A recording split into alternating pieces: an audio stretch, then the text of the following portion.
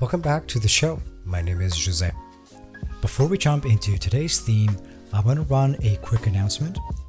I am now a member of the International Coaching Federation, and I can now practice ethical coaching.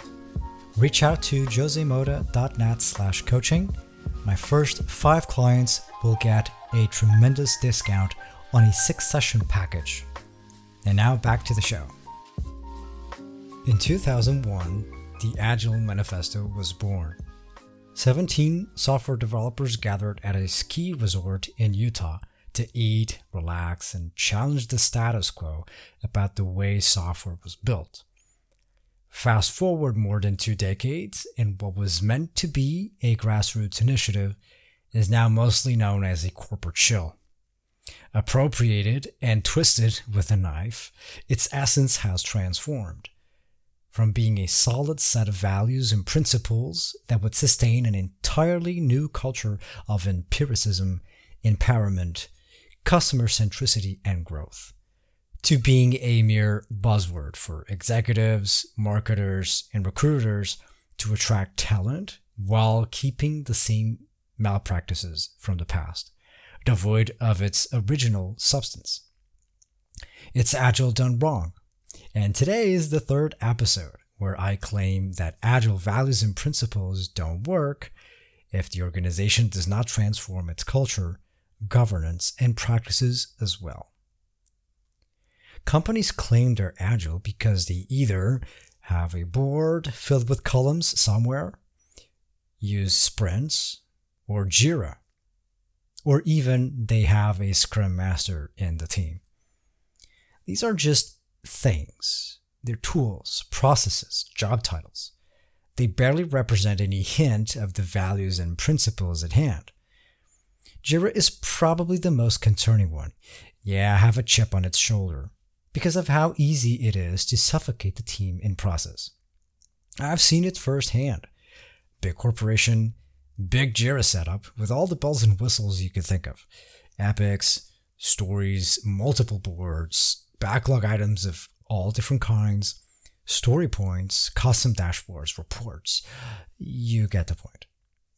During my time with some of these corporations, I've observed that there was more interest in enforcing the initial plan than to adapt to the circumstances. Under duress, I've seen firsthand the impact of having such a calcified structure at the organizational level, one that prevented the potential product from growing quickly and steadily. Any of these things can exist and still not represent the culture that Agile initially proposed. Sprints are adopted through Scrum or XP, so they increase frequency of inspection and adaptation with full transparency. Jira or any other project management software can be put in place to increase transparency and enable the team or teams to act with more confidence. But this is not what happens in the real world. These ideas are just copycatted. Everyone else does too. And yet, they fail to grasp the real reason why. Companies decide to become Agile because they have realized that the market won't wait 6, 12, or 24 months for a software product to be usable. There's typically no other reason. This is a shallow line of reasoning, which leads to the shallow practices I referred to earlier. Only the tip of the iceberg is visible and acted on, when in reality, the transformation requires the very foundations of their governance, culture, and practices to be torn down and rebuilt almost from the ground up.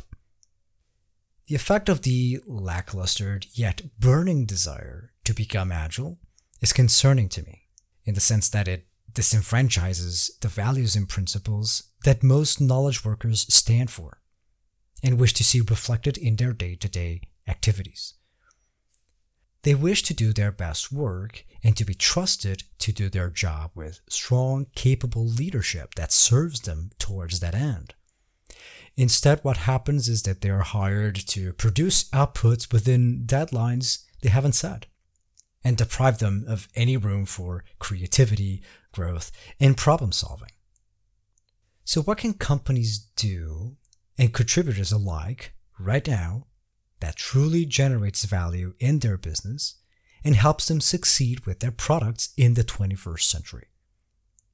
Here are a couple of pointers that I can share with you today. Start by forgetting everything you've learned about Agile. Seriously, drop it all.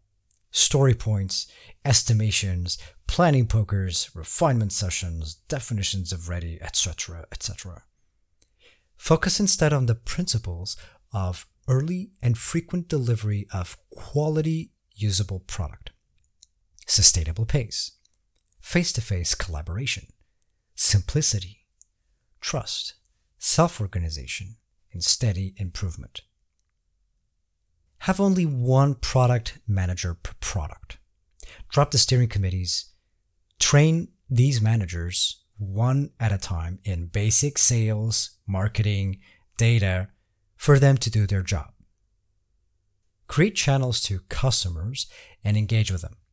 Don't just guess what they need. That's not enough. Solve their problems. Don't just build features that management thinks it needs. If you're in a leadership position, push to change the culture. Train the team or teams to self-manage, improve constantly, and deliver as early and frequently as possible. Support and coach the team to do just that. Drop the deadlines. Seriously. If you deliver early and frequently, you have no need for them. Adopt new business and product strategies that focus on outcomes instead of outputs. The increment is the output which is delivered early and frequently. Promote a safe environment for feedback and trust. Remember, there's no wrong feedback, only wrong attitudes. Adopt sustainable pacing. This means that the team should allocate around 80% of the time for the actual work. 20% that's left should be spent on understanding the work ahead, learning, and team building. Encourage face-to-face conversation as much as possible. Avoid having to block time for, air quotes, meetings. I personally like the analogy of everyone being in the same Discord room or TeamSpeak room at the same time. While everyone is hard at work, there's room for some water cooler chat or the occasional question to help someone else. The other team members have the chance to take part of the conversation if necessary.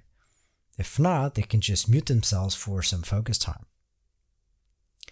A lot more can be said about how to improve one's culture, but I would be dismissing the opportunity for improvements that you and I could learn in the future. To finish off for today, I'm sharing something that a teacher I had said about physics. It's simple, but it takes work. Same thing with agility.